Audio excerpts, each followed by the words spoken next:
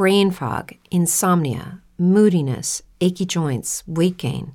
Maybe you're thinking they're all just part of getting older, or that's what your doctor tells you. But MIDI Health understands that for women over 40, they can all be connected.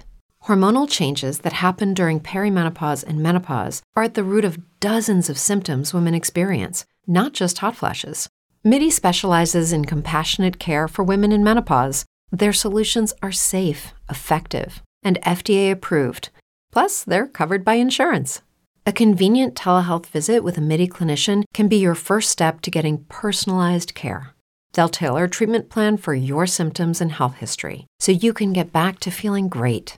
91% of MIDI patients get relief from symptoms within just 2 months.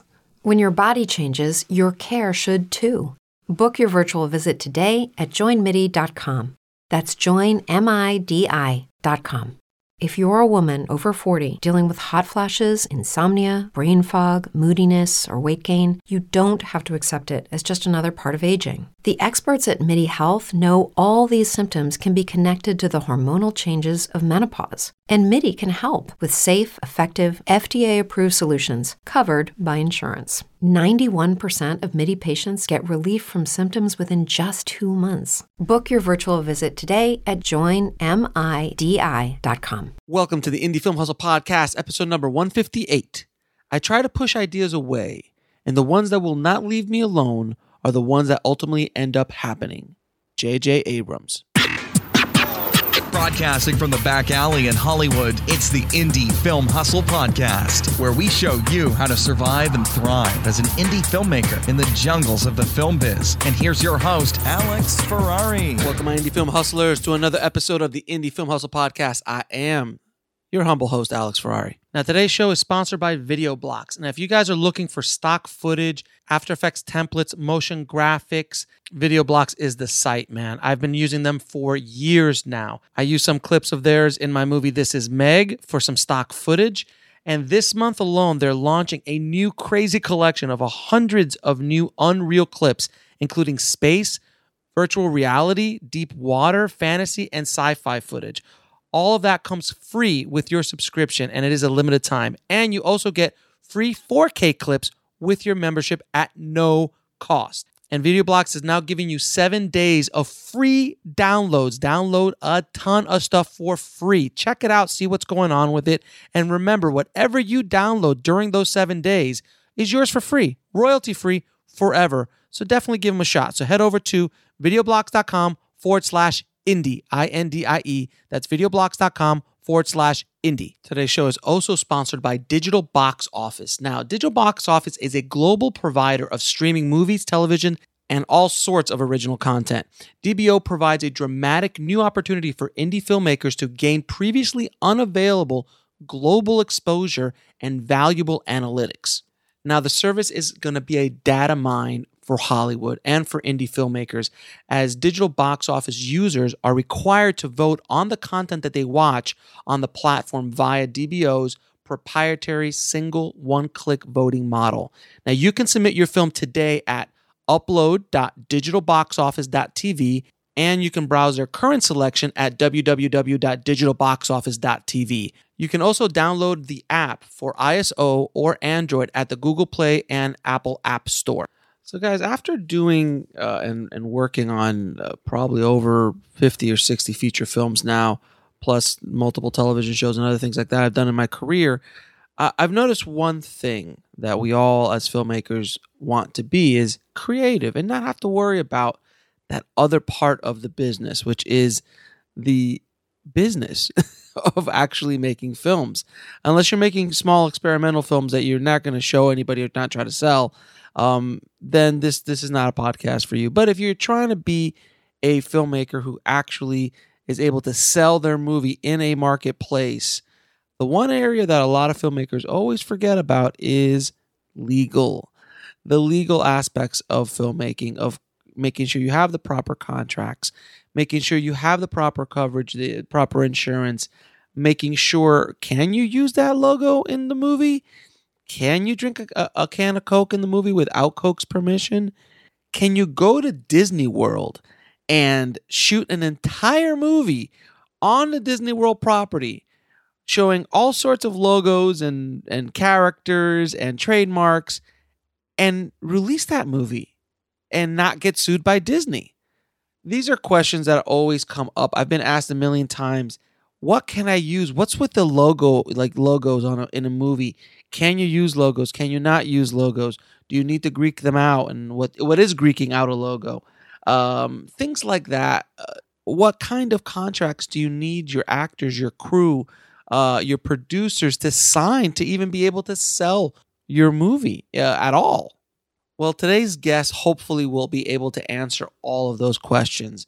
Today's guest is Walter Batt. He is an entertainment attorney here in Los Angeles. And Walter and I have done some business together, and we've talked a bunch, and I invited him on the show. I'm like, hey, Walter, can you just come on the show and answer basically every legal question I want to ask you about the filmmaking process and see if we can help some of the tribe members, because I feel that filmmakers just constantly forget about this aspect of the filmmaking process. And it is a filmmaking process, part of the process. It is not sexy. It is not something I want to think about. But that's why you hire people like Walter to think about it for you. But if you don't, there are other options. There's legal resources, which we'll talk about.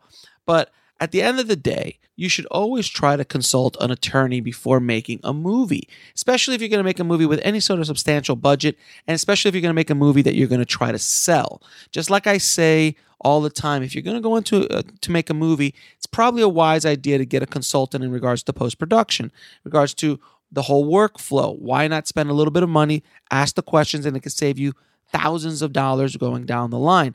Same thing goes for an attorney. If you pay an attorney 1 or 2 hours of their time just to ask a bunch of questions, it is well worth the money to do so. But in this episode, I really beat Walter up a lot, and every question I've ever been asked or I wanted to know about the legal aspects of filmmaking, I asked Walter, and he was so amazingly generous with his time and his knowledge. So without any further ado, please enjoy my conversation with Walter Batt. I'd like to welcome to the show Walter Batt, man. Thanks so much for being on the show, man. My pleasure. You are entertainment attorney extraordinaire, and we've done some work together, so I really appreciate everything you do. And thank you for taking the time out to come in and answer all of our foolish questions. It's my pleasure to be here, Alex. Thank you for inviting me. I appreciate it. All right, so I'm going to ask a ton of questions that filmmakers like myself and other filmmakers always want to know. So I'll start you off with can you discuss the most common legal mistake you see filmmakers make when they make a feature film? Absolutely. And let me just say as an intro here, our interview here today is not meant to be legal advice to anyone. And I think it's important that if there are questions or a project or things that a filmmaker needs advice on, that they retain an attorney to get thorough advice. And I can't do that here as we speak because I don't know the details. So this is really meant to be informative. Yes, we have to cover our butts. Yes, absolutely. That's what I do. Yeah, so you do very well, sir. Yes. So, I think, Alex, what I see really, it's quite a simple mistake is penny wise and pound foolish. And filmmakers will proceed on production and legal on a project without an attorney. Yep. They oftentimes will go online and look at websites where they have boilerplate documents and things. And, sometimes it can work out. But I think the biggest mistake I see is that an attorney is not consulted at least on one general consult. So there's a framework laid down for the filmmaker so they don't end up with a film that can't be delivered properly. Right. And I've seen that happen many times where they don't have their legal P's and Q's order and movies just can't get delivered. They have a distribution deal on the table and the distributor's like, without that paperwork, I can't take the risk. Yes. I had a situation one time where a filmmaker came to me. The film was in the can. All the contracts were done. All the main contracts were done. They got a deal. Mm-hmm. And they were missing the one document, which has various names, but it's called the results of proceeds, basically. And that is that each person's contribution to the film is a work for hire, and that the company producing the film owns all of it and has the rights to assign those rights. Mm-hmm. And that document was missing for everyone, that not just the actors, but the above line people, and the film could not be delivered. So they came to me and said, "Can you fix this?" And I did. Okay. That's what I do. I'm a fixer. But, it was infinitely harder, Alex, to do that by tracking everyone down, and one of the actors hiking in the Himalayas and, got a, helicopter in with one of these documents to be signed. No. That part. Okay, No, I was going to say no on an indie budget. But you know what? It almost felt like it. Thank God I found the one fax machine in the Himalayas. Right. But that was so much harder than it had to be if it had just been signed from the get-go. And if you'd had some advice up front, you would have known you needed the document. Very interesting. But how about if you have all the actors sign, paperwork stating that this is a work for hire and they're getting paid X dollars and so on? All the contracts said that. But what they want is this. There's one specific document that many distributors want that is a basic standard document for each party. Mm-hmm. We'll be right back after a word from our sponsor. Brain fog, insomnia, moodiness, achy joints, weight gain. Maybe you're thinking they're all just part of getting older, or that's what your doctor tells you. But MIDI Health understands that for women over 40, they can all be connected. Hormonal changes that happen during perimenopause and menopause are at the root of dozens of symptoms women experience, not just hot flashes. MIDI specializes in compassionate care for women in menopause. Their solutions are safe, effective, and FDA approved. Plus, they're covered by insurance. A convenient telehealth visit with a MIDI clinician can be your first step to getting personalized care. They'll tailor a treatment plan for your symptoms and health history so you can get back to feeling great. 91% of MIDI patients get relief from symptoms within just 2 months. When your body changes, your care should too. Book your virtual visit today at joinmidi.com. That's joinmidi.com. Brain fog, insomnia, moodiness, weight gain. Maybe you think they're just part of getting older, but MIDI Health understands that for women over 40, they can all connect to menopause. It's at the root of dozens of symptoms we experience, not just hot flashes. MIDI clinicians are menopause experts, offering safe, effective, FDA-approved solutions covered by insurance. 91% of MIDI patients get relief from symptoms within just 2 months. Book your virtual visit today at joinmidi.com. Survivor 46 is here, and so is On Fire, the only official Survivor podcast, and we have a twist this season. The winner of Survivor 45, Dee Valladares, will be joining us every week. We're going behind the scenes of the biggest moments, the how and the why things happen, and the strategy and analysis you can only get from someone like me, a Survivor winner. Listen to On Fire, the official Survivor podcast, wherever you get your podcast.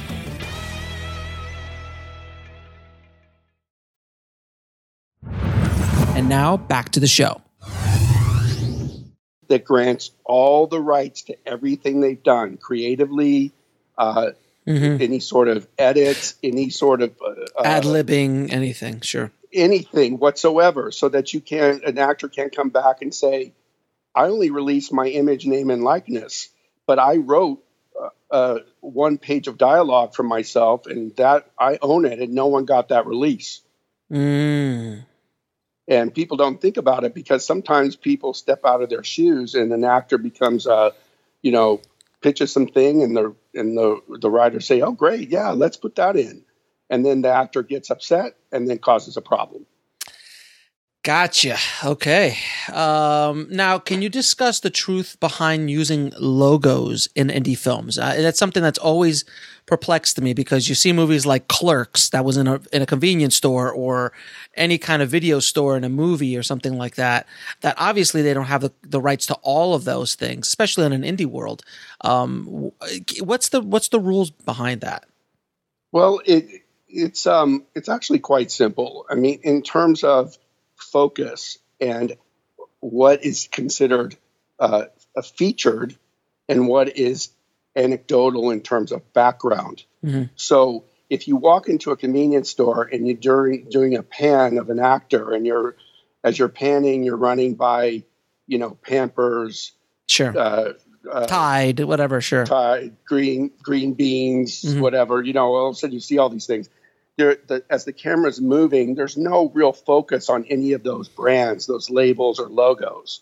So generally speaking, you should be good in that circumstance. Most often, especially when you look at a script and you're vetting it to see the shots, to see what might occur, what issues there might be, you want to know that detail. So, for example, if you're going to stop on a 2-shot, and behind them, right between the two of them, is a big box of Tide, you said, you might not want to do that, because then it could be seen as an advertisement for Tide. Now, would Tide care about that depending on the content of the scene? Right. It depends on what the two people are talking about. I mean, if it's a serious scene and some touchy subject, and it's framed between a box of Tide, might not like that. If it's a conversation where they're talking about the best way to wash clothes and what kind of detergent they're going to put in the washer, they might be happy with that. Right. But you don't want to take that risk. So basically, if you're going to feature a logo, then you need to get rights to CYA. Now, I heard, I just worked on a show that was, it's a big show on Lionsgate, and they were. I overheard the producers talking in the edit room, where I'm like, hey, do you guys have the right for that Coca-Cola cup that the guy is drinking? Just curious. He's like, no, you don't really need the rights to that because it's being used as it's intended.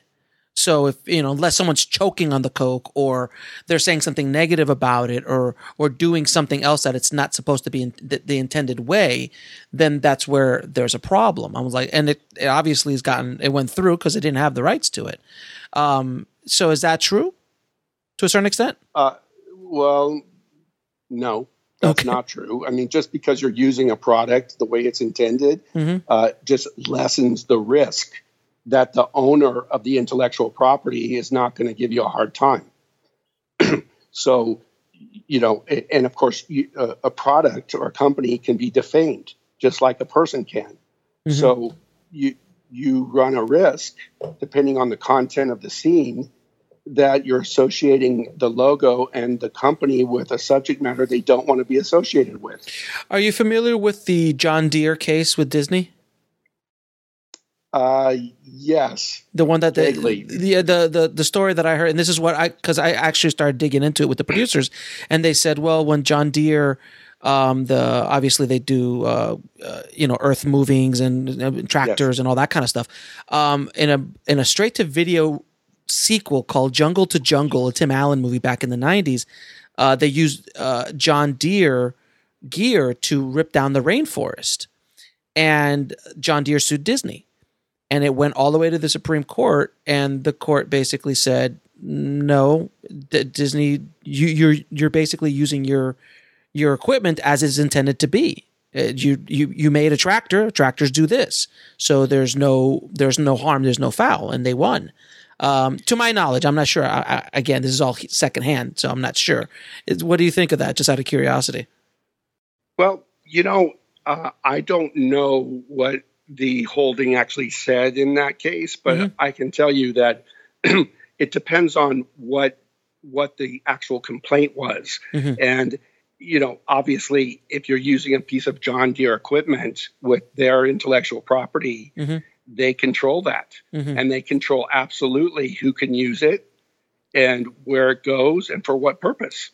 That's the essence of intellectual property, is this: you own it. So it would be analogous to someone coming in your home and using it to sleep in. Yes, that's its intended purpose, but they don't own the home. So, you can't say, well, very well, okay, so they were sleeping there, then there's not a problem. There is a problem, because in this case, John Deere has the right to say yes or no anytime their logo, their green and yellow, is used. And so in that circumstance, they should be able to stop them. I don't know what the particulars were in that case, but I'm interested. I think it's kind of surprising to me that the Supreme Court would say, well, someone can use intellectual property without permission. Right, as long as it's used in the intended way. Again, I'm not the guy. I'm not illegal. I just heard this secondhand, so I have to do the research on it myself. So basically, in general, as a general statement, when doing an indie film, unless you have the rights for the movie, for the product, unless it's something you cannot control, like doing a scene in a supermarket or doing a scene in a convenience store or a video store, if they even know what those are anymore, but or something like that, or like which leads me to my next question. How about if you're on the South Beach Strip, you're on Ocean Drive, and you have all those hotels, and you're doing a scene, and the hotels are in the background, and their logos are in the background. You're doing a scene on the beach. Do you need rights from all of those hotels? No, as long as you're just if it's a moving shot as you're walking down the street, you're in the public domain. You have the proper permit to be shooting. You're fine. If you walk up to the Tides Hotel and with a beautiful place to sit outside, and you sit at a table, and the waiter comes up and says, "Welcome to the Tides Hotel," and hands you a menu, and the Tides logo is on the menu while you're having that conversation. Sure. You're better off going to the owner and saying, we want to shoot this shot. And you probably would have had to anyway to get a permit to shoot there. But you wouldn't want to guerrilla shoot that, because then now you're featuring the Tides and you're featuring their intellectual property. So it's always better to get the permission than to wait, produce the film, release it, and then get a nasty letter from someone like me that says, take this out of the film. Got it. Or Greek it out, or have it visually effect out, or something along those lines. Got it. A 2-minute scene at a table just, cost us another $3,000 in visual effects cleanup work. Exactly. God. Or you could have just paid them originally. Right. So now another big mystery to a lot of filmmakers, especially indie filmmakers, is the need to open up a company per movie, like an actual LLC per movie. Do you actually need to form a company every time you make a feature film? No, you don't. You can, some indie filmmakers have a company and they'll run their production through that company. The reason that you really want to have a separate LLC or corp or however you're going to set up the film is to segregate costs and investments and profits so that you're not commingling them with, say, 3 different productions. So that becomes a lot more complicated than if you just create an LLC and everything's run through that. And that's what most investors are going to want anyway, because they don't want their money getting commingled with other projects. No, but on a legal standpoint, though, let's say someone sues like Coca-Cola. I killed somebody with a Coca-Cola bottle and I didn't get the rights to it in my movie, and they sue.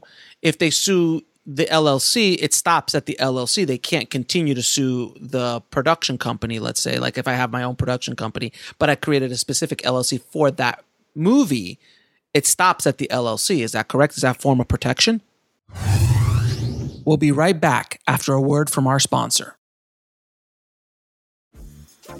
Dreaming of a better sleep?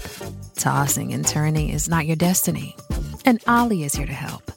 Ollie invites you to sink into sweet, sweet slumber to improve your mental and physical health and overall wellness. More than just melatonin, Ollie's ingredients help you unwind your mind for a delightfully dreamy drift off. Sleep is on the way at Ollie.com. That's OLLY.com.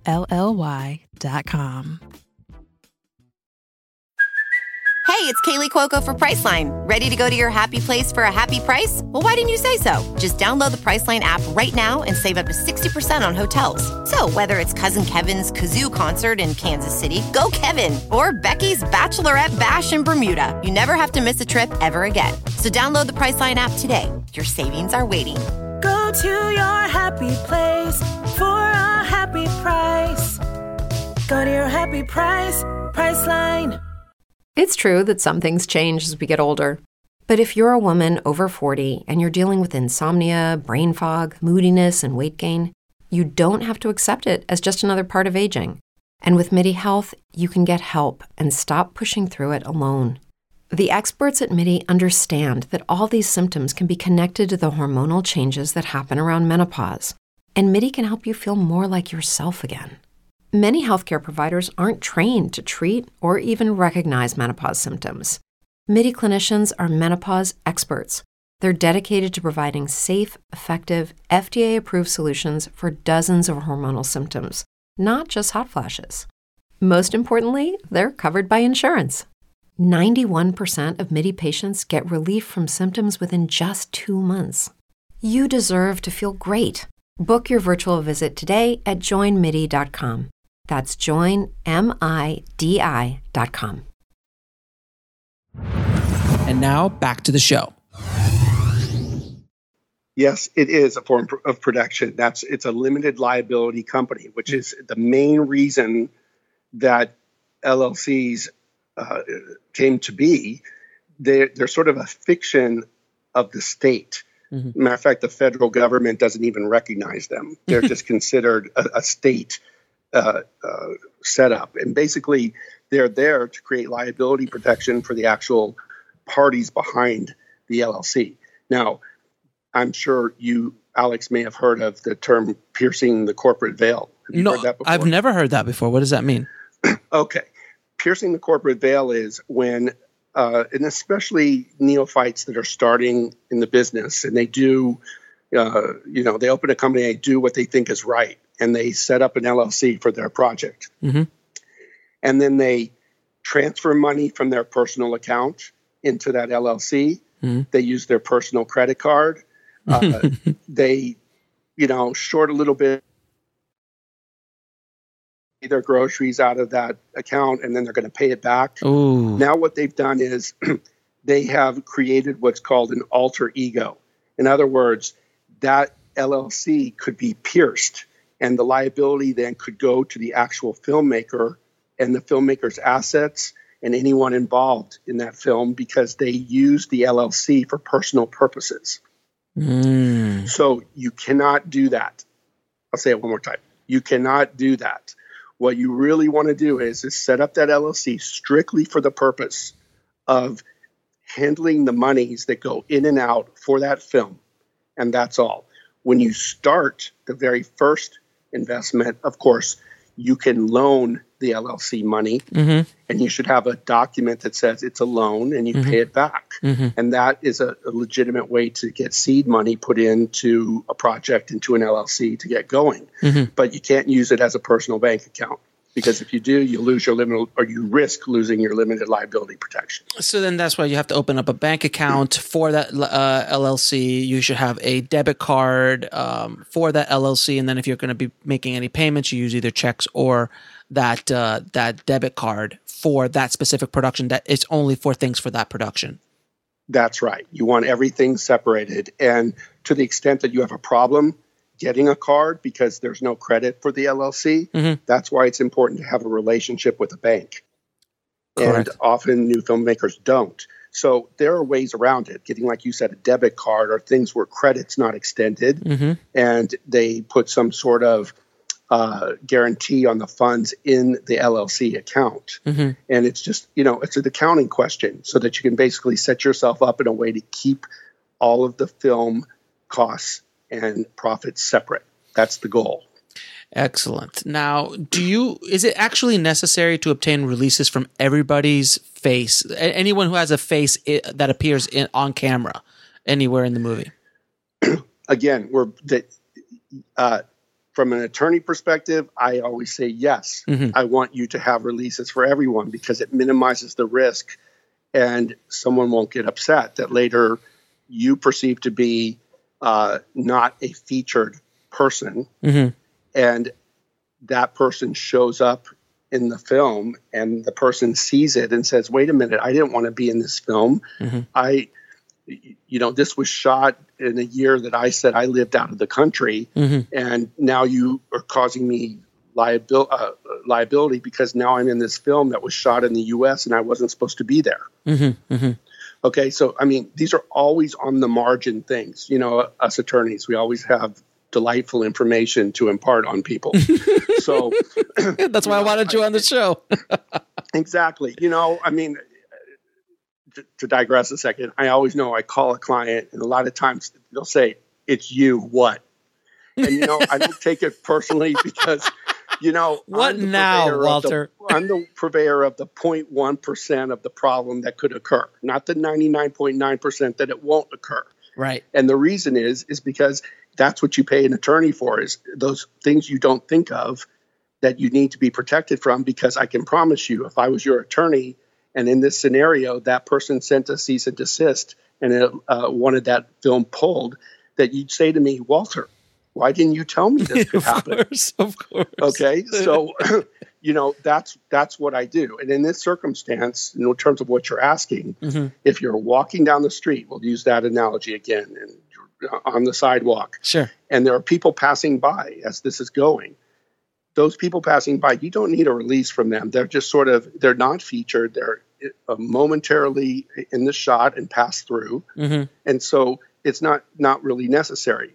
I use the example of you go to a sporting event. Right. And maybe you have seen it. There's a big sign there as you come in, and it says, "Notice, we are filming. By entering this complex, you are consenting to the right for us to film, and that you may appear in the film." Have you ever seen that sign? I've put them up myself. Okay. So that's a great thing to do because it's a notice issue.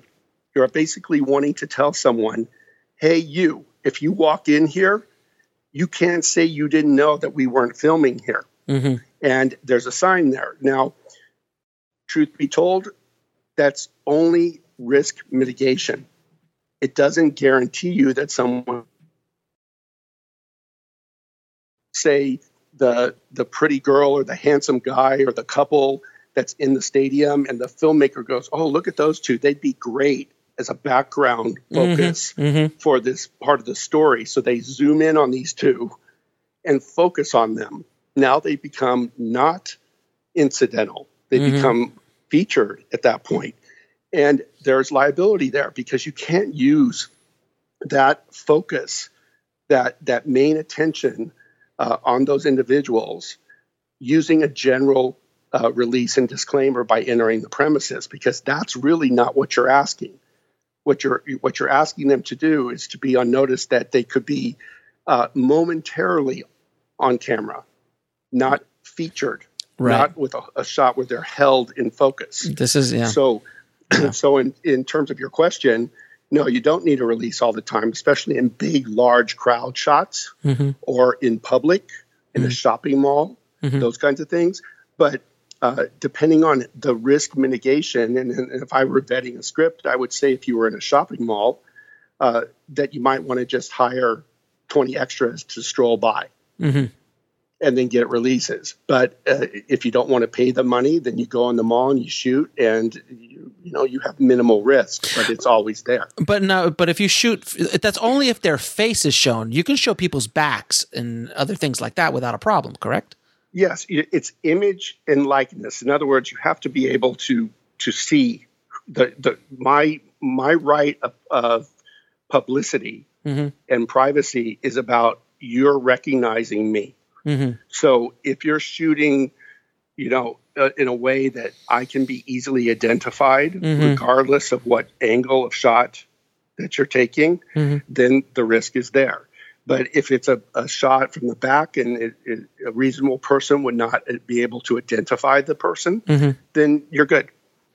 Now, I just wanted to go back real quick to a logo question. If someone's on an iPhone and they're checking their messages or their email or something like that, and the Apple logo is there while they're doing it, nothing's happening. That's just standard, just checking stuff. Is that something that needs to be mitigated? Is that something that needs to be removed?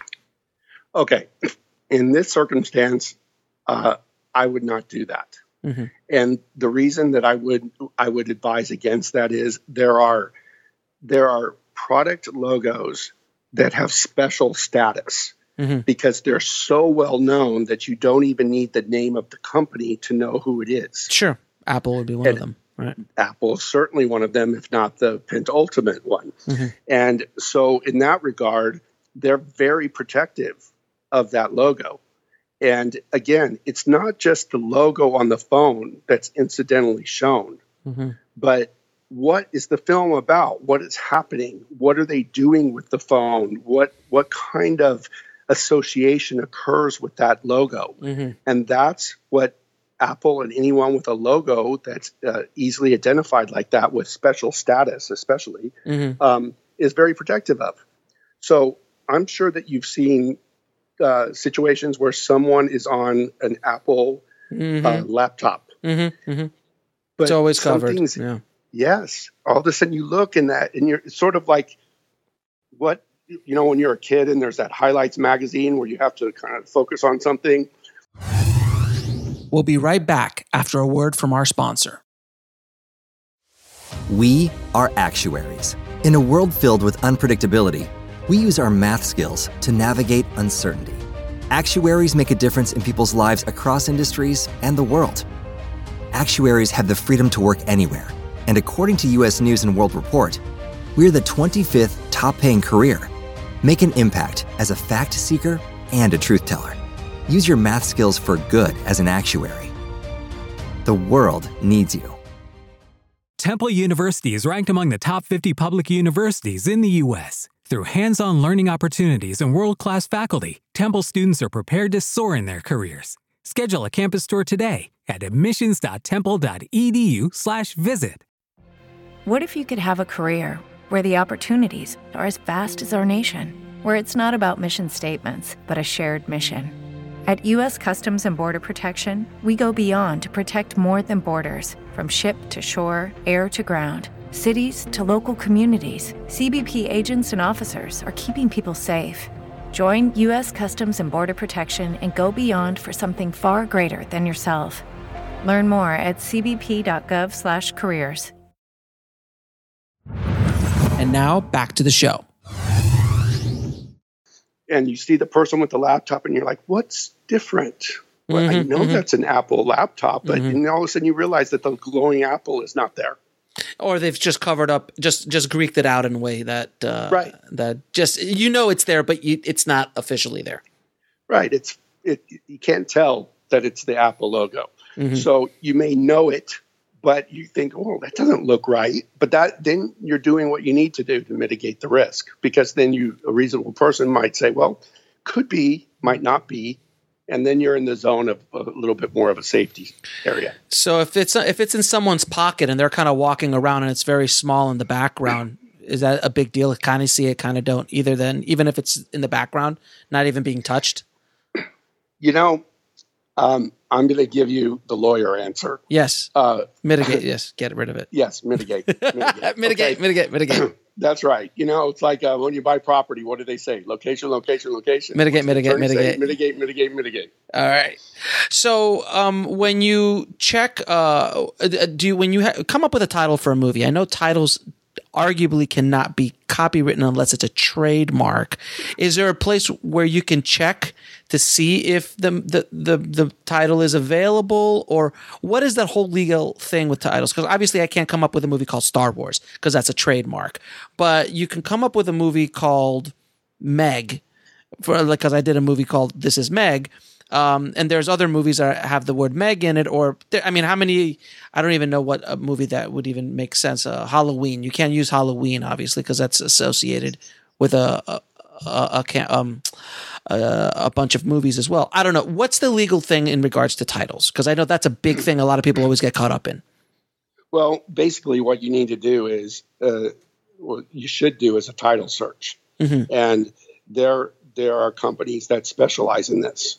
And what they do is you order a title search for the name of your film, and they come back and give you a sort of basically a risk analysis.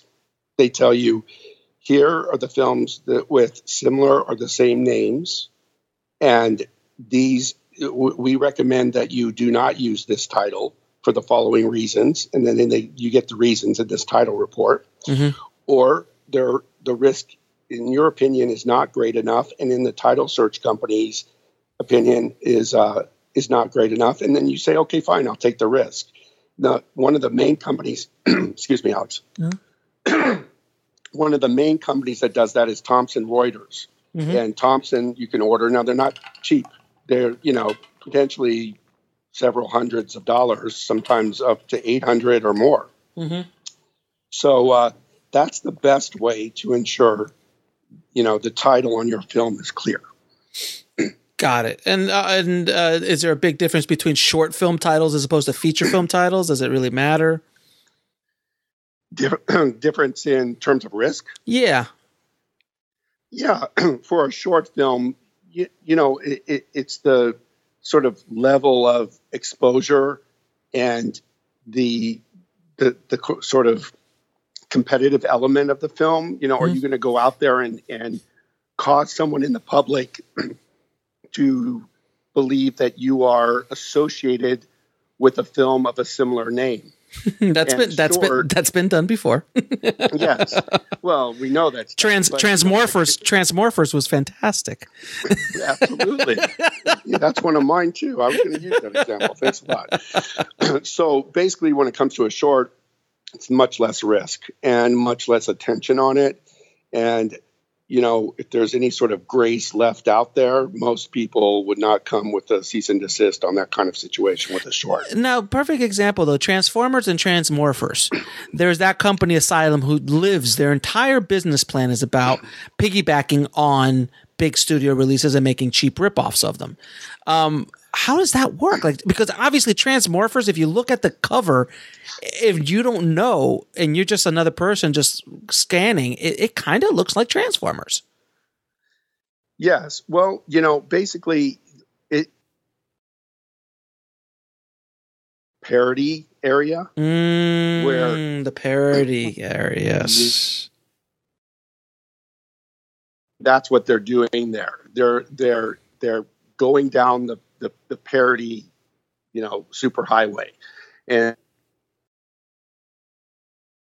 this, and then they get a special sort of right to do that. So, the font is also different on Transmorphers than on Transformers, and the way that they approach it, there's a humor element to Transmorphers that you think. Yes. The sort of, I think there's something in there about this is a bad movie or something like that. Sure, of course. Yeah, sure. Yeah. And you pretty much, if you're looking, you're not going to confuse that with Transformers. Although you may think of Transformers, you can see it's clearly not the same movie. Sure. Same production. Yes. Got it. Now, with everything, all these questions I've asked you, in the world that we live in today, where there's a lot of self-distribution, as opposed to going through distribution companies, where people could just upload their film to Amazon Prime right now, individually, and start selling it without the need for a distribution company. A lot of those things that you're asking for, like the different rights and the contracts and things like that, that go along with a standard release. If you make a movie for $5,000 and put it up on Amazon, Amazon's not asking for any of this. They're not asking for E&O insurance or not anything else. So you're basically just taking a huge risk by doing it without these things from a filmmaker's point of view, correct? Correct. And the chances, it's all about exposure and if you'll get caught, if anyone even cares enough to send a cease and desist order or anything like that. It's really the latter point you're making. I mean, honestly, in the size of that kind of market of a film, it's going to cost a company more money to actually issue the cease and desist than the film cost to make. Right. So, and they also, the reality of it is, if they're going to do it, it's because they're upset and they want something from you. So when they're looking at a film that cost $5,000 to make and was self-produced, self-distributed, it's sort of an indicator that there's not a whole lot of deep pockets there. Right. So, that's the hard situation, the hard luck way to look at this is it's all about money. And so they're probably not going to come after you. And again, I sort of always fall back on this idea that all of these avenues of distribution and self-distribution are better for everyone because it makes more people interested in entertainment.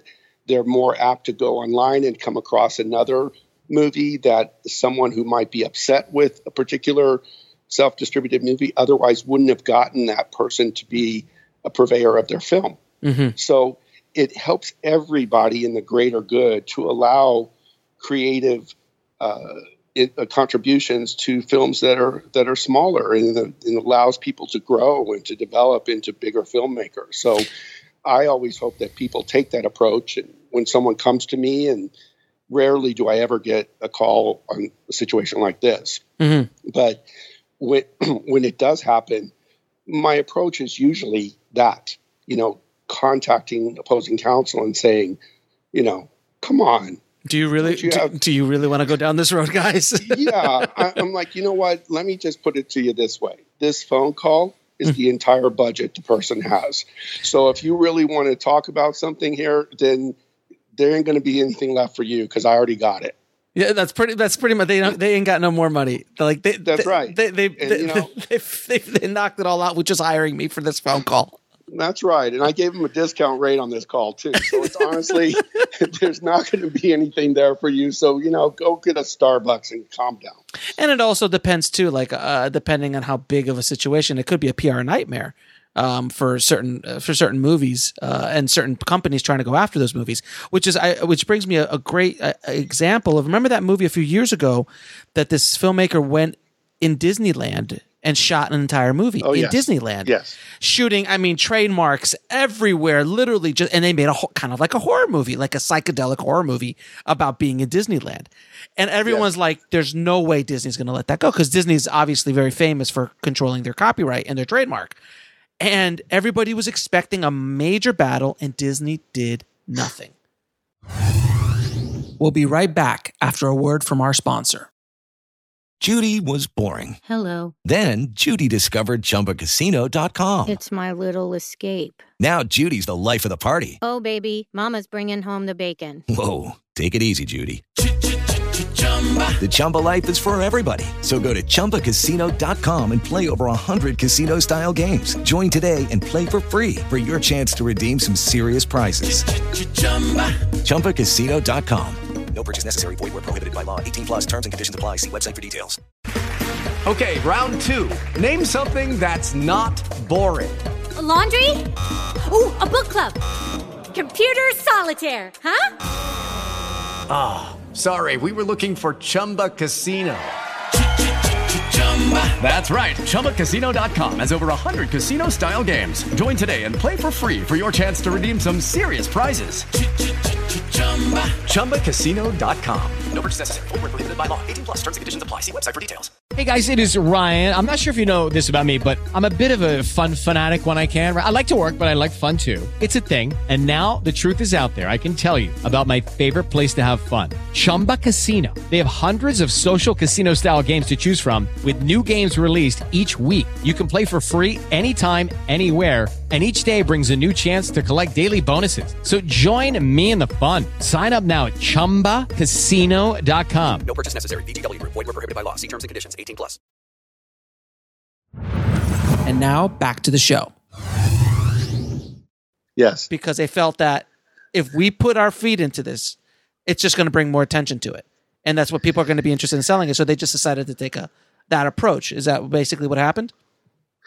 Right. Well, basically, I think you're talking about Escape from Tomorrow. Yes. That's the film? Yes, that's the film. Okay. All right. Yeah. First of all, how great is this that this person? It's actually quite genius that he did do it. It's amazing. Like, when this happened and my legal ears perked up and I thought, oh, come on, Disney, show us how mean you really are. And, right. There was just no way that they were going to go after these filmmakers in this sort of tiny little film. And then, of course, it drew a lot of attention because it was shot, a great deal of it was shot at, I think was it in Florida? Yeah, Disney World. Yeah, they did it at Disney World. Yeah. It was the Disney World site. And, and then it got, I think, some favorable reviews about comparisons to other big filmmakers and what they had done in the past. And I think believe me, there was a conversation about it, at the ear shop in Burbank, I'm sure. Oh, I'm sure. Yes. And some smart attorney there said, this is not going to look good. So let it go. Let it go. And believe it or not, although Disney can be very litigious, they didn't. And they issued a press release, I think, that said something like, we're aware of this film. They had to put their stink on it, and say, we know it's there. And of course, when you read that, it's got it in your mind, it's bold and really mean font. Right, and, right. Like scaring everyone else that's thinking of going to Disneyland to shoot a film without permission, which they would never get. Mm-hmm. So that straw got pulled, and I think no one's ever going to be able to pull that straw again. Yeah, that's I don't think anyone's shooting on Disney's property without them knowing about it. I mean, you could try, but I don't think if it happens again, they're going to get killed. Yeah, they're not going to continually let this happen. And, God knows that Disney probably has infrared sensors when you're walking into their theme parks. There's nothing that they don't see. Oh, I remember a grad night. I'll never forget this. If anyone listening, there's something called grad night where all the seniors in high school get to go to Disneyland or Disney World. And a friend of mine was in the haunted house with me, three cars ahead of me, and he toked one up and started smoking a little weed, and the whole thing stopped. A mysterious figure came in from the darkness, grabbed him, pulled him out. The ride kept going. We're like, oh, hot damn. And it was just so brilliantly done. You're just like, no. And he went to Mickey jail. And he literally sat in Mickey jail till the teacher had to come and get him. And then I think our school was not invited back for a couple years. I'm sure. And you know that. Your listeners know there really is a jail there, right? No, there is. There actually is a Mickey jail. Absolutely. There's a Mickey Mouse jail. It's got bars. Oh, yeah. That they hold them there until the police come and get you. Oh, absolutely. Do not mess around with the mouse. That's right. Do not. And I think when they open the door, it actually takes you through the gift shop before you leave. So you get to buy stuff. That's even genius. That's even more genius. It doesn't matter where you go in Disneyland, you still get funneled through the gift shop, okay? Amazing. No matter where, even in prison, like, all right, I know you get it, but if you want to buy anything on the way to jail, I mean, we'll give you a discount. Really? You want a lollipop or some box of chocolates? Yeah, how about a Mickey ice cream? It'll be the last one you'll see for a while. Anyway. Exactly. So can you talk a little bit about E&O insurance? Because I know a lot of people always, as far as filmmakers are concerned, they know what kind of, like, they need E&O insurance, which is called errors and omission insurance. And do you need it all the time? And, like, especially if you're going with a distribution company or self-distributing in a way that it might not be needed. Well, that's your choice. It depends on, and you should decide at the outset of principal photography what your strategy is going to be to distribute your film. Mm-hmm. And if you're going to self-distribute, then you're taking on all the risk and you're accessing distribution through your own efforts. Mm-hmm. And really, it's you and in the mirror. Should I get E&O? And then you answer, no, I don't need E&O. And there you go. And you just self-distribute your film.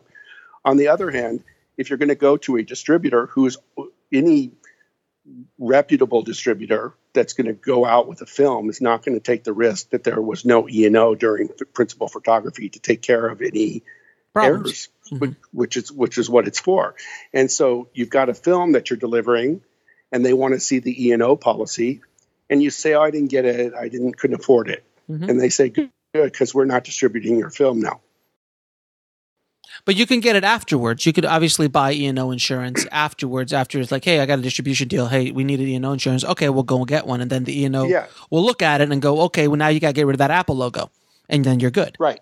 Well, therein is the issue. You can go get it after. Mm-hmm. It's harder to get after than if you do it before. Mm-hmm. And, basically there's a risk there that you wouldn't have if you just, you decide, hey, we're going to go to, our strategy is to distribute through a third party.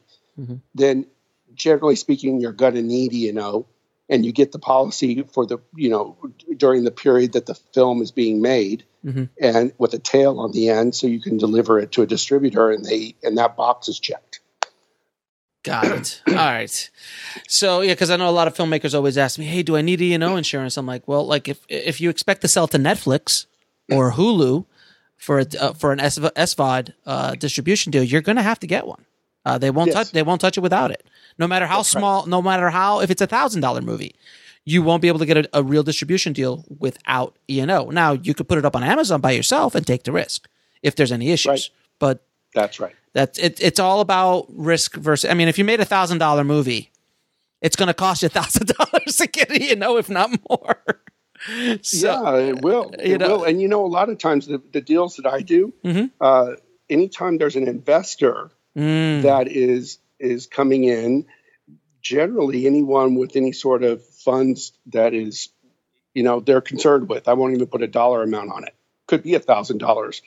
They're going to say there's a condition precedent here to that investment, which basically is fancy talk for you're not going to get my money until you show me an E&O policy. Right. And but I didn't know you can get an E&O policy prior to shooting. You can get a policy that has a start date during your principal photography, and you can pay for that policy for a certain period of time, and then they'll rate it for you so that you can attach that during your efforts on getting distribution. And it's cheaper. And it's cheaper generally when you get E&O prior. Well, it's easier to get because it's proactively being done. So they're not worried about what it is you've already done. And like any insurance, they want to know all the elements of the film and the risk that they're taking, and then they rate it accordingly. So, and generally the budget is one of the indicators of that in terms of what the premium is. Would an E&O insurance company even take a $5,000 movie or a $10,000 movie? I don't know. I don't generally get involved. Yeah, in today's world, probably it'd be tough to get or cost prohibitive. Generally, films like that aren't hiring me, so I don't get that direct involvement on an E&O policy in that regard. But yeah, I would think you're probably right, Alex. It'd probably be a tough road to get. Unless you have unless you go to them and go, look, I have a deal for $100,000 from Netflix. I need an E&O insurance. Can you get me one? Then the conversation changes. Sure. Got it. Absolutely. So a relationship. Yes, exactly. Now that's a big deal. When a lot of filmmakers, you were talking about investors, a lot of filmmakers sometimes want to put together a prospectus for an investor or a memorandum. And I know that's a very large question on how to do that, but what basic advice can you give filmmakers who want to put together a perspective? What are the key things that they need to get just to be able to even get money from an investor besides their mom? Sure. Okay. Well, I mean, generally, I think what you're referring to is a private placement memorandum, a PPM. Yep. Okay. And when you're talking about development of a PPM, you're right. It's a huge topic. We'll be right back after a word from our sponsor. Judy was boring. Hello. Then Judy discovered ChumbaCasino.com. It's my little escape. Now Judy's the life of the party. Oh, baby, mama's bringing home the bacon. Whoa, take it easy, Judy. The Chumba life is for everybody. So go to ChumbaCasino.com and play over 100 casino-style games. Join today and play for free for your chance to redeem some serious prizes. ChumbaCasino.com. No purchase necessary. Void where prohibited by law. 18+ terms and conditions apply. See website for details. Okay, round two. Name something that's not boring. A laundry? Ooh, a book club. Computer solitaire, huh? Ah, sorry. We were looking for Chumba Casino. That's right. ChumbaCasino.com has over 100 casino-style games. Join today and play for free for your chance to redeem some serious prizes. ChumbaCasino.com. No purchase necessary. Void where prohibited by law. 18+ terms and conditions apply. See website for details. It is Ryan here, and I have a question for you. What do you do when you win? Like, are you a fist pumper? A woohooer, a hand clapper, a high fiver. I kind of like the high five, but if you want to hone in on those winning moves, check out Chumba Casino. At ChumbaCasino.com, choose from hundreds of social casino style games for your chance to redeem serious cash prizes. There are new game releases weekly, plus free daily bonuses. So don't wait. Start having the most fun ever at ChumbaCasino.com. No purchase necessary. VGW Group. Void where prohibited by law. See terms and conditions. 18+. And now back to the show. But one of the main things to really be aware of is that there are legal ramifications to what you put on every single page of that PPM. Mm-hmm. So even when it comes down to in any sort of comparables that you're putting in, because you're doing everything in this to create an impression that's based on facts that a person relies on in order to give you money. Mm-hmm. And if you put films in that show, say, if you're doing a documentary, mm-hmm. which are notoriously hard to make money in, and very low percentages of those that make it big. Mm-hmm. And so you're putting in these comparables for someone, and you have disclaimers in there, which are always important, which is, this is a risky investment. You may not get any of your money back. Films of this nature are very difficult to generate a profit. Only 8% of documentaries actually make a return of 5% or greater. Mm-hmm. So those disclaimers are very important. If you leave them out and you put in comparables that lead an investor to believe that they're going to make money for sure, and you put in all the biggest return documentaries you can think of with budgets that aren't really comparable, right, you're creating a huge risk for yourself. Got it. So in other words, if you're making an action movie and you use the Fast and the Furious or as a reference, like they made $1 billion and I'm making a car action movie, so I should make $1 billion. You should expect $1 billion. That's a problem. Yeah, that's a problem. And not all investors are the same. So some are more sophisticated than others and some aren't. But that PPM is for everybody. So you don't have one for an sophisticated investor and one for a not sophisticated investor. You have one. So you need to make sure that you're covering the bases to make sure that everyone is on notice mm-hmm. that it's a risky investment, because all films are risky investments. Yes, they are.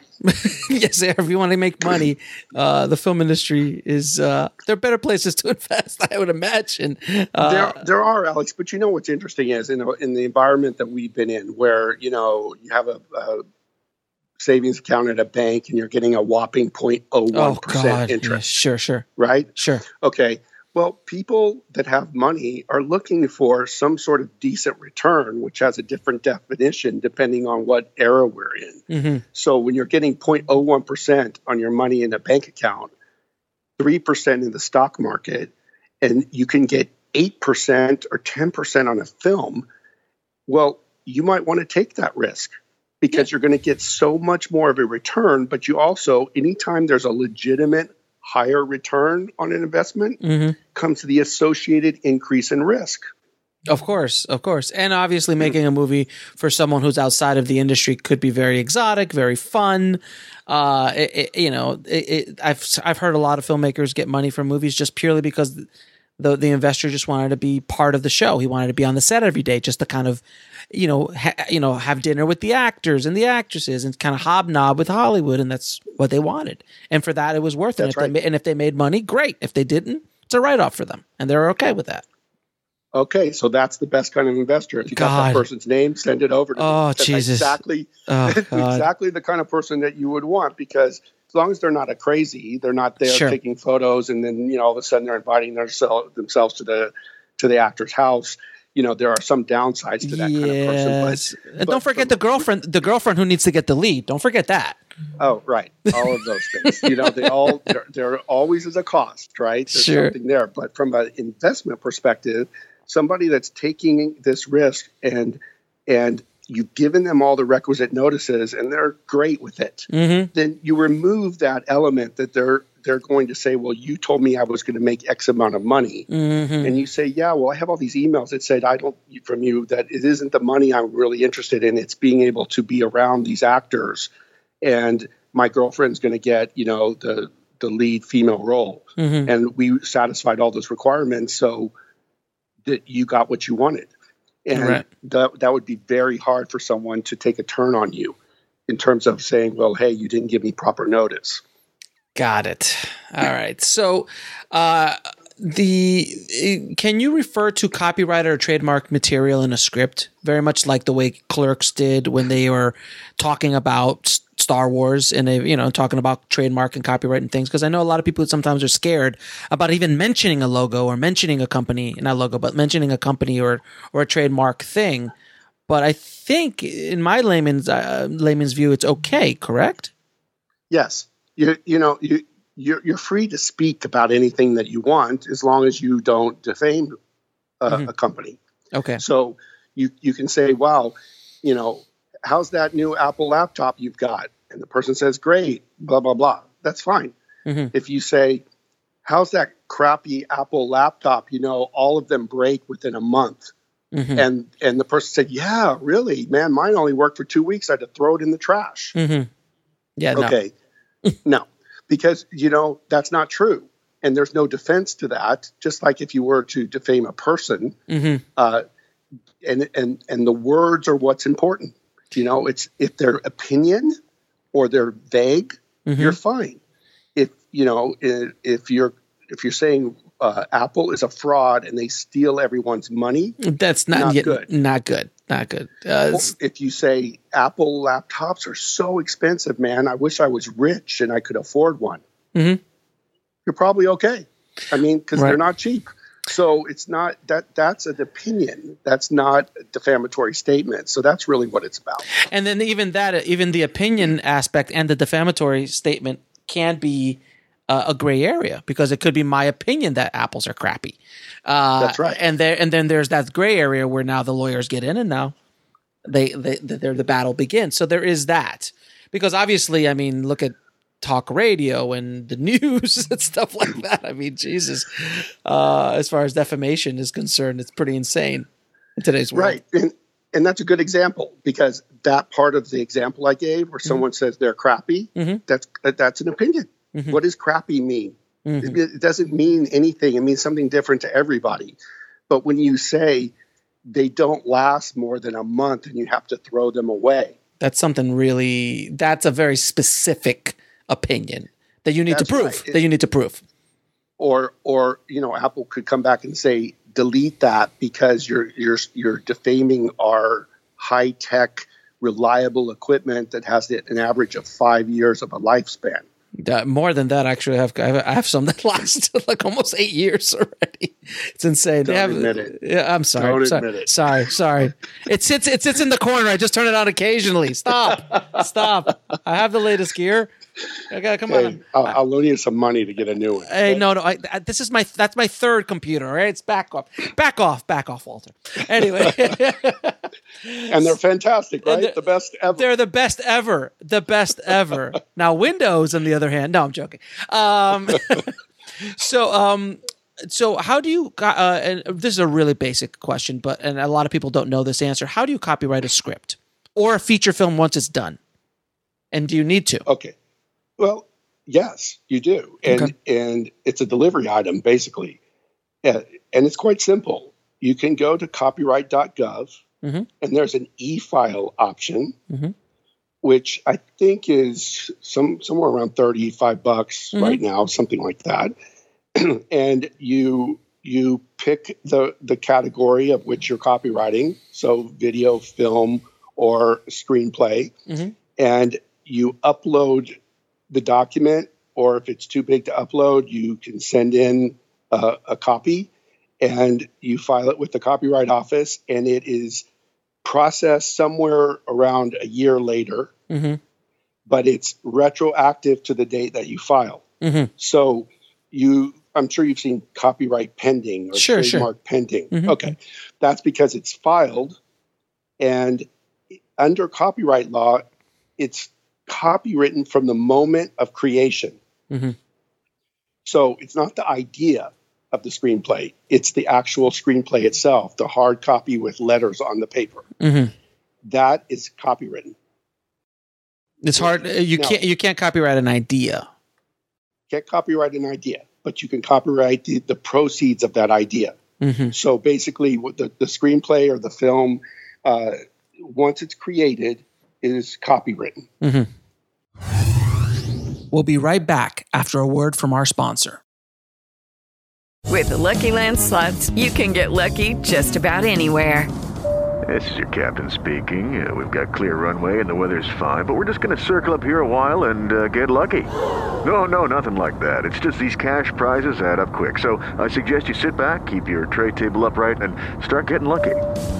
Play for free at LuckyLandSlots.com. Are you feeling lucky? No purchase necessary. Void where prohibited by law. 18+ terms and conditions apply. See website for details.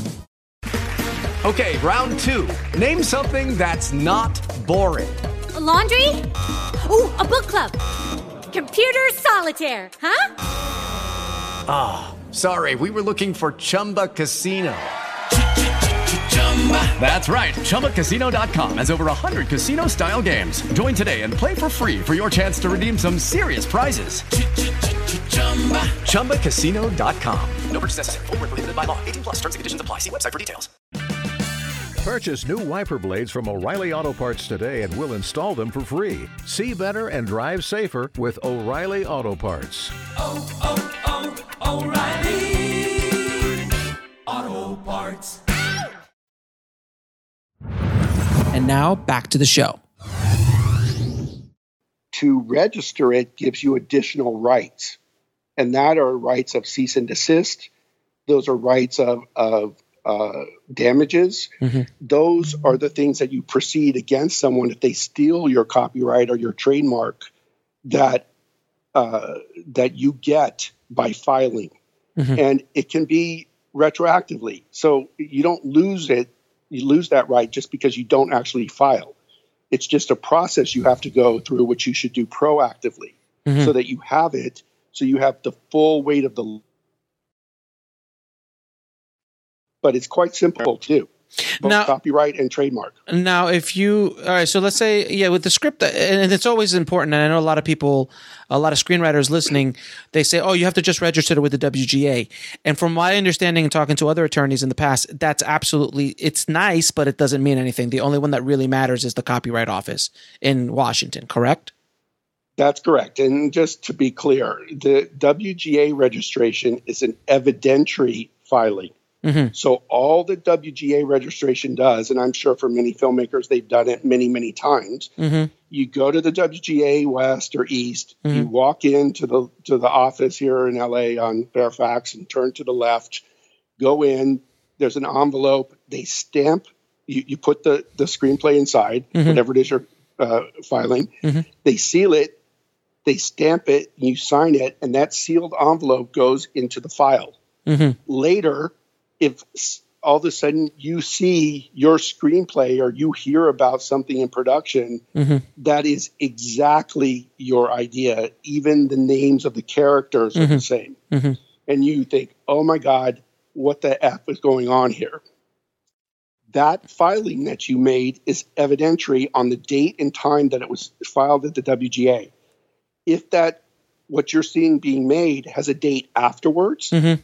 there's a presumption that that was your original idea, because now you've shown that you filed it before the date that they filed their screenplay. And that's a piece of evidence you use to prove that perhaps someone stole your idea. But you could do, but that same thing it could be used from the Copyright Office. That's right. But the copyright itself is actually property.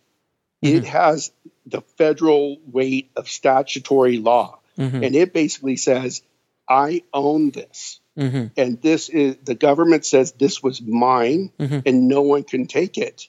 And that is a right you can assert as a cause of action in suing somebody. And that you can claim, hey, this is copyright infringement, or this is trademark infringement. And the law is quite powerful in putting the burden on someone to show that in fact they own a property that otherwise you have the rights to under federal law. So if you go ahead. Yeah, and there's also state. You can file state trademarks as well. So most people don't know that under common law rights within each state. But it's the federal law is the one with the weight. The federal copyright and trademark. So if you make a feature film, an indie film, and again, we made it for $50,000, and my dad gave me the money, and we've made it, and we've now uploaded it to Amazon and are making money from it, but we have not copyrighted the final movie. Is it? Can someone just take it and just start making DVDs and selling it somewhere? No, that's illegal. Okay, but in order to sue them in federal court, you're going to need a registration to do it.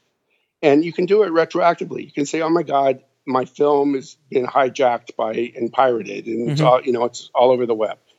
And it happens so often now and very hard to combat because, it's hard to even find who the people are. But you have a right with a registered copyright to actually assert your copyrights. And that's also is that a deliverable too that like a Netflix would ask for? Yes, absolutely. Got it. You need a copyright filing, and if there's any sort of trademark that you're using or creating, you need that filing. And those are deliverables. But at the same time, like I said, you own it. The film is yours. Somebody can't just take it and say, oh, there's no copy. That they're wrong. They can't do that. So what happened with It's a Wonderful Life? What happened with Night of the Living Dead? Like I could take Night of the Living Dead right now and start selling DVDs of it. Why? Well, it's not such a wonderful life after many years go by. In the end, you got a certain amount of time to protect yourself, and that's it. Okay, so there is a time limit to this. So if after 30 years you have not created a official copyright for it, then someone could come along and take it and start selling it as their own property. Well, no, a trademark, a lifespan. Right, but like a film, what happened specifically like with Night of the Living Dead and It's a Wonderful Life? Those two movies something happened with the registration where it became public domain all of a sudden. I know with Wonderful Life came back out, but Living Dead, I know, is still open in public domain. Yeah, there are special circumstances. Depends on the filing. It's sort of like the Happy Birthday situation where, it was copywritten and the transfer of the copyright was found to be invalid. And so now we can happily sing Happy Birthday all over the place without having to, Oh, we can now? Is that something we could do now? Yes, but don't sing Happy Birthday to me. Okay, no. Basically, yes, there are faults within the filings that can actually cause a copyright to be declared invalid. And so there are circumstances like that, but copyright is property. So, and it's like a house. And so once you have something copywritten, it's yours. And those are things you can protect as long as you have proper chain of title. Got it. Now, last question before I ask you my final questions that I always ask all my guests. What is a good legal resource out there that filmmakers can kind of go and touch in besides, obviously, talking and consulting with an attorney? There are some really good forums out there online, filmmaker forums that people can go to. And, they're there. I don't want to plug any one in particular, but there are ones where attorneys actually participate, and you can post a question and then attorneys will respond and they'll tell you, a basic answer to your question. So from a legal perspective, there's ways to get access to attorneys that want business, and they're actually looking to get people to retain them. So they participate in those kind of online forums. There's also filmmaker websites where they will give you sort of the primer of how to do something. And there's quite a few of them out there, and they're not bad. On the basics, they'll sort of walk you through what you need to do or how you do a filing. And then the different guilds. If somebody's part of a guild, there's certainly resources within the guilds to help you as well. Or if you have a friend who's in the guild, they have resources that you might be able to access to sort of help you, guide you through the process. And what advice would you give a filmmaker just starting out? Go with your passion. Believe in what you're doing. Don't take no for an answer. Don't give up, and make it happen. And, you know, those people, when they really have that passion and drive, I really think that spirit that someone has in them to make their dream come true will give them a better than fighting chance than someone who's doing this not for the passion, but other reasons where they're not really ignited inside. This business is tough. It can beat you down quickly. And if you don't have that passion, people can read it. They can hear it in your voice. They can see it in your eyes. And this just might not be the avenue for you to make a film. But if you got it, people feel it, and they want those kinds of people. And I know that when I see them too. Mm-hmm. And I always say the same thing. I might have said this to you before, Alex. Mm-hmm. Someone that would come into my office and tell me what they're gonna do is a lot different than someone that comes in my office and tells me what they've done and how they're proceeding. And, you know, they've got this screenplay and they've gone through 5 different versions of the screenplay, and they're on the blue copy now. We'll be right back after a word from our sponsor. With the Lucky Land Slots, you can get lucky just about anywhere. This is your captain speaking. We've got clear runway and the weather's fine, but we're just going to circle up here a while and get lucky. No, nothing like that. It's just these cash prizes add up quick. So I suggest you sit back, keep your tray table upright, and start getting lucky. Play for free at LuckyLandSlots.com. Are you feeling lucky? No purchase necessary. Void where prohibited by law. 18+ terms and conditions apply. See website for details. Tax day is coming. Oh, no. But if you sign up for Robinhood Gold's IRA with a 3% match, you can get up to $195 for the 2023 tax year. Oh, yeah. Sign up at Robinhood.com/boost by tax day to get the biggest contribution match on the market. Subscription fees apply. Investing involves risk. 3% match requires gold for 1 year from first match. Must keep IRA for 5 years. Robinhood Financial, LLC, member SIPC. And now back to the show. And they've got first AD, and they've attached an actor, and you're super impressed with their diligence. And now they're ready to move into an area where they want someone to help guide them, like me. Mm-hmm. Those people, I can see the passion. I can see their commitment. And then you want to be a part of that. Mm-hmm. And that, I think, brings success to people. That's a great answer, by the way. Very, very good answer. Now, what is the lesson that took you the longest to learn, whether in the film business or in life? I'm humbly reminded every day that I know nothing. And I'll tell you, the reason I say that slightly tongue-in-cheek, but the truth is, everything in what I do is gray. Mm-hmm. And young attorneys, I always smile when I hear an attorney and he or she will tell me, no, that's not how it is. No, you can't do that. Or, yes, this is how you get it done, with this conviction, right? Sure. And that's not passion. That's naivete. Yep. Because the truth is, it's not about the same answer every time. You need to listen more than you talk. And it took me a while to realize that I didn't need to sound smart. I just needed to be smart. And so I don't need to have the quick answer.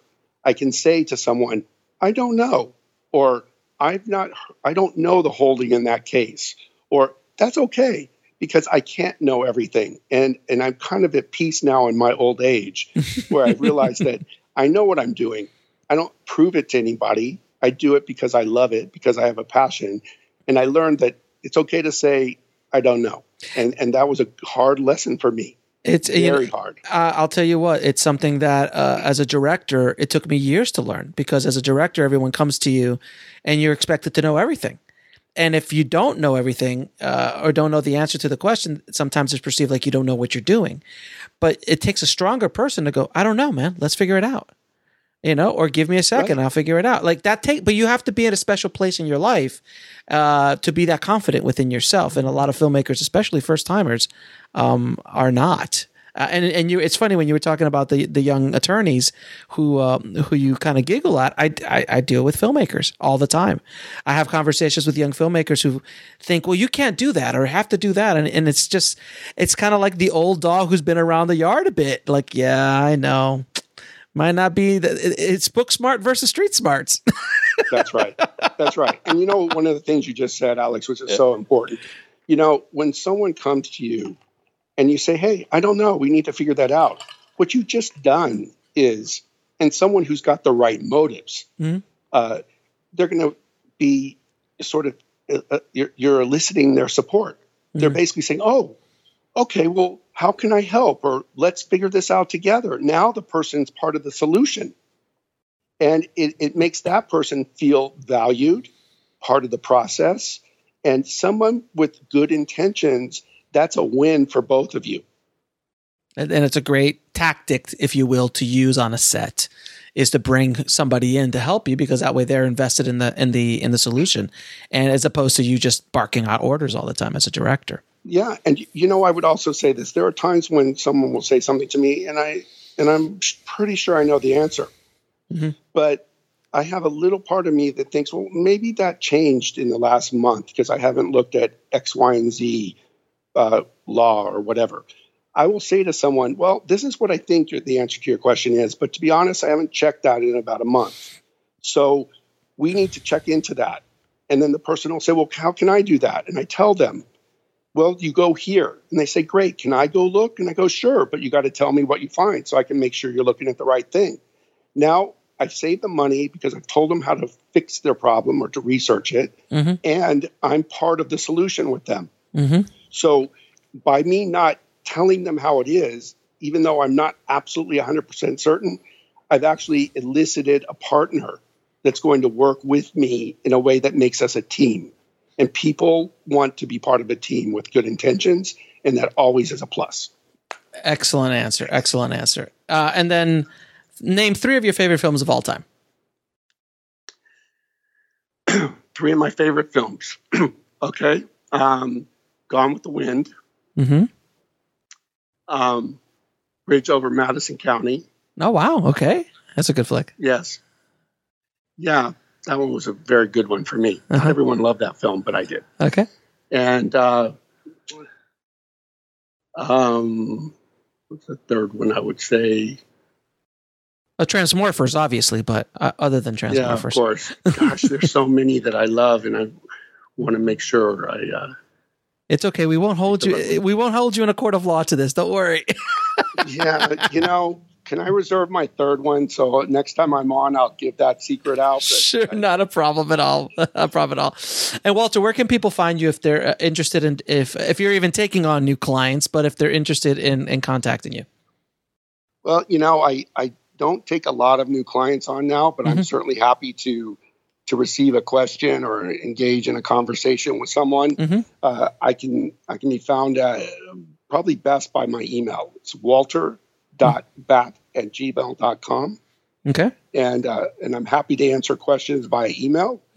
And I have a website, laentertainmentlaw.com, sorely in need of updating. But the best way would be to reach me via email. Walter, thank you, man, so much for your time. I really, really appreciate it. You have dropped some major knowledge bombs on the Indie Film Hustle tribe, and I think we're all better filmmakers and at least smarter and more mitigated filmmakers than we were before. I'm successful. You used the term mitigation. Thank you, Walter. Appreciate it. My job is done. You're very welcome, Alex. Thank you for having me. Well, I hope you guys are not freaking out too much if you've already made a movie and didn't get legal advice and you're like, oh my God, do I have the contracts to be able to sell this movie? Oh my God, oh my God, oh my God. Don't worry. You could always contact an attorney, and hopefully a good attorney, to help you out in the deliverables process of getting your movie out. But if you're about to start a movie, I hope this episode helped you out, at least getting you started down the path of thinking about contracts, thinking about E&O insurance, thinking about logos and things that you might want to do in your movie, and making sure you're covered and making sure that you don't get sued later on down the line. And just like we said in the episode, risk mitigation, to try to mitigate as much risk and exposure to you as the filmmaker, as the producer, as the company that is creating your film. And I'll leave all of Walter's contact information on our show notes at indiefilmhustle.com/158. And guys, if you like this episode or a fan of the show, please do me a big solid and head over to filmmakingpodcast.com and leave us an honest review, hopefully a good one. But it really helps us out a lot and helps get the word out on what we're trying to do at Indie Film Hustle. Now, I don't know if you guys have noticed or not, but I haven't been producing as much content as I usually have been doing, is because I am neck deep in this doing post-production on the show that I just shot for Legendary Pictures Digital, called The Space Program, and I am going a little nuts. But fear not, my friends, because you know how I am. I can't stand still. I'm always thinking about what's next. I got a lot of stuff cooking for Indie Film Hustle and in the future of Indie Film Hustle and what I'm going to be doing with it, how I'll be creating new resources for you guys to help you on your journey. And I am planning on shooting a feature film before the year's out. I do have a good idea of what that film is. And believe it or not, I will not be shooting it on my Ursa Mini, my Blackmagic Ursa Mini, or my Blackmagic 2.5, the same camera I shot Meg with. I'm shooting it with a new camera. And you'll be surprised at that camera choice when I release all that information as I continue to develop it. And I get almost on a daily basis some sort of email, message, tweet about, hey Alex, where's Meg? When are we going to see Meg? We want to see this film you worked on last year. And I've got good news. I don't have an actual release date just yet, but I'm planning to release the film sometime in the summer on iTunes. So we're going to release on iTunes first, and then hopefully we're going to see what other kind of deals we can get. Right now, Meg is at Cannes, at the Cannes Film Festival, selling to international buyers, and I will tell you guys all about that process as we continue to go forward. And people are like, how did you get an international buyer, Alex? I'm like, well, I'll let you guys know. As things continue to wrap up with Meg, I will let you guys know what's going on. But this summer, hopefully, I will be releasing it on iTunes, so you guys will all finally get to see This Is Meg and see what kind of craziness I got into last year. So there's a lot of fun stuff coming down, man. I'm just can't wait to let you guys know about what I've been cooking, because I've been working on some fun stuff, and hopefully it will help you guys on your journey as filmmakers as well. So as always, keep that hustle going, keep that dream alive, and I'll talk to you soon. Thanks for listening to the Indie Film Hustle podcast at indiefilmhustle.com. That's INDIEFILMHUSTLE.com. His karate lessons might not turn him into a black belt. Hi-ya! And even after band camp, he might not be the greatest musician. But with the 3% annual percentage yield you can earn on a PenFed premium online savings account, your goal of supporting his dreams... Thanks for everything, Mom and Dad. ...will always be worth it. Apply today at PenFed.org/savings. Federally insured by NCUA. $5 minimum to open account. To receive any advertised product, you must become a member of PenFed. PenFed's got great rates for everyone.